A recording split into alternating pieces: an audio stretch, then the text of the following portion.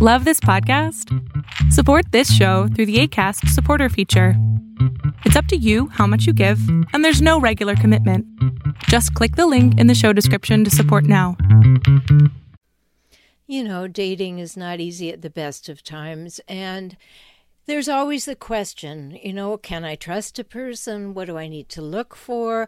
Am I flattered that they like me? Am I afraid they don't like me? There's so much going on in the dating world. And so it wasn't long ago that I was asked to write an article for Digital Romance, an online magazine, and it got me to thinking about red flags that kind of mean long-term trouble, like long-term, like forever trouble.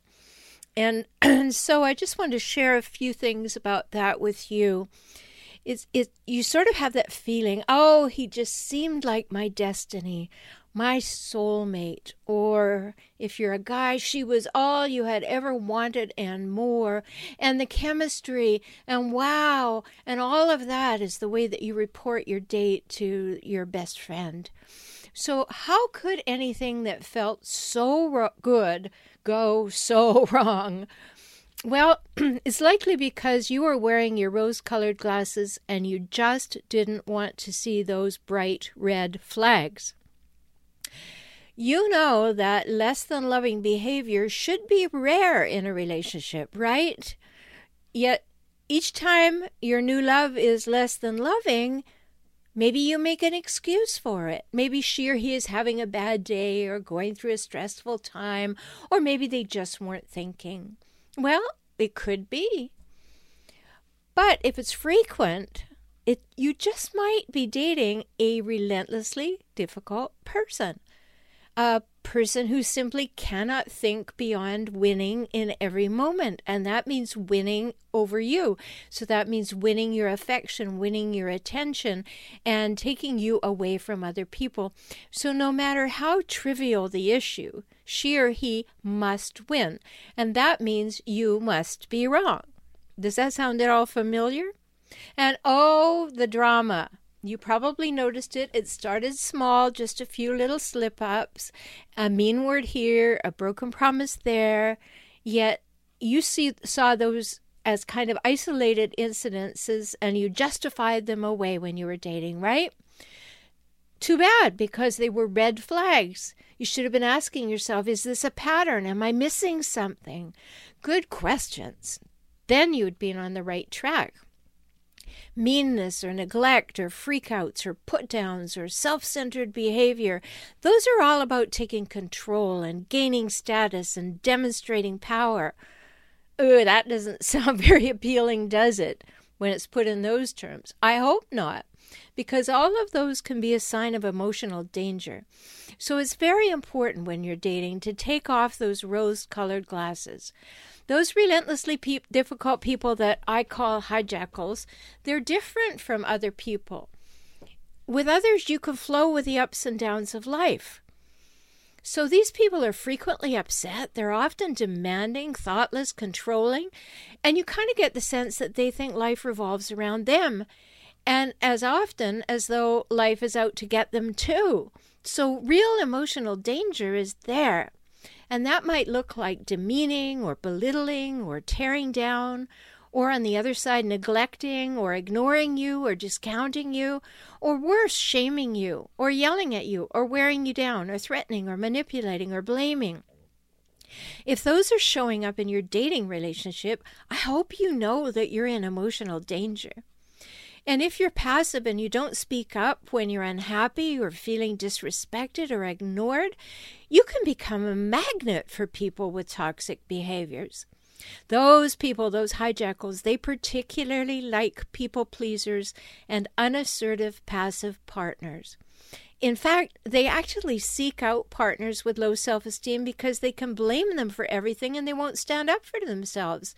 And in my ebook series, Escaping the Hijackal Trap, I coined that term, hijackals.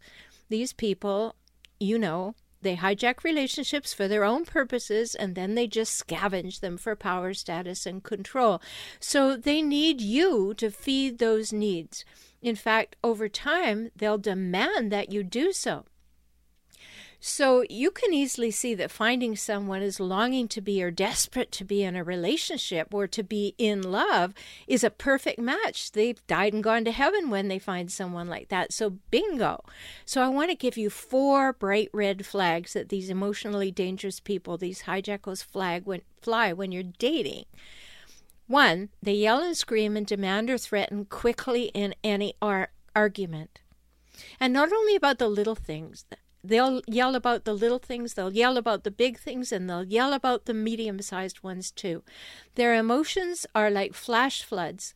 Their intent and their need is to quickly win, take control, diminish and extinguish any thought their partner might entertain about having rights or valid opinions or reasonable logic, because it's all about, for them, being right and winning, and that need to be right and win, they'll go to any lengths for it. That's number 1. And number 2 red flag, they manipulate people and situations to their advantage. So hijackals excel at manipulation. They'll do anything to get their way. That's the only way, according to them. They will go from seduction, persuasion to cute and coy and childish ways, or to anger and demanding eruptions. They'll even turn on the waterworks at will. And if that doesn't work, they'll become demanding, demeaning, and vindictive. And what's the next step up? Emotional or physical violence. Number 3, they'll always blame you for everything. They can't take responsibility for their actions. They won't. They're never wrong. Therefore, you have to be to blame, and everything, you, their families, the weather, the IRS, anything is their fault. It would be unthinkable for them to even think that they had made a possible error. This there ain't no flies on me kind of approach is frustrating, irritating, and it's impossible for you to change. It's unthinkable for them to be wrong because, believe it or not, they're fragile emotionally.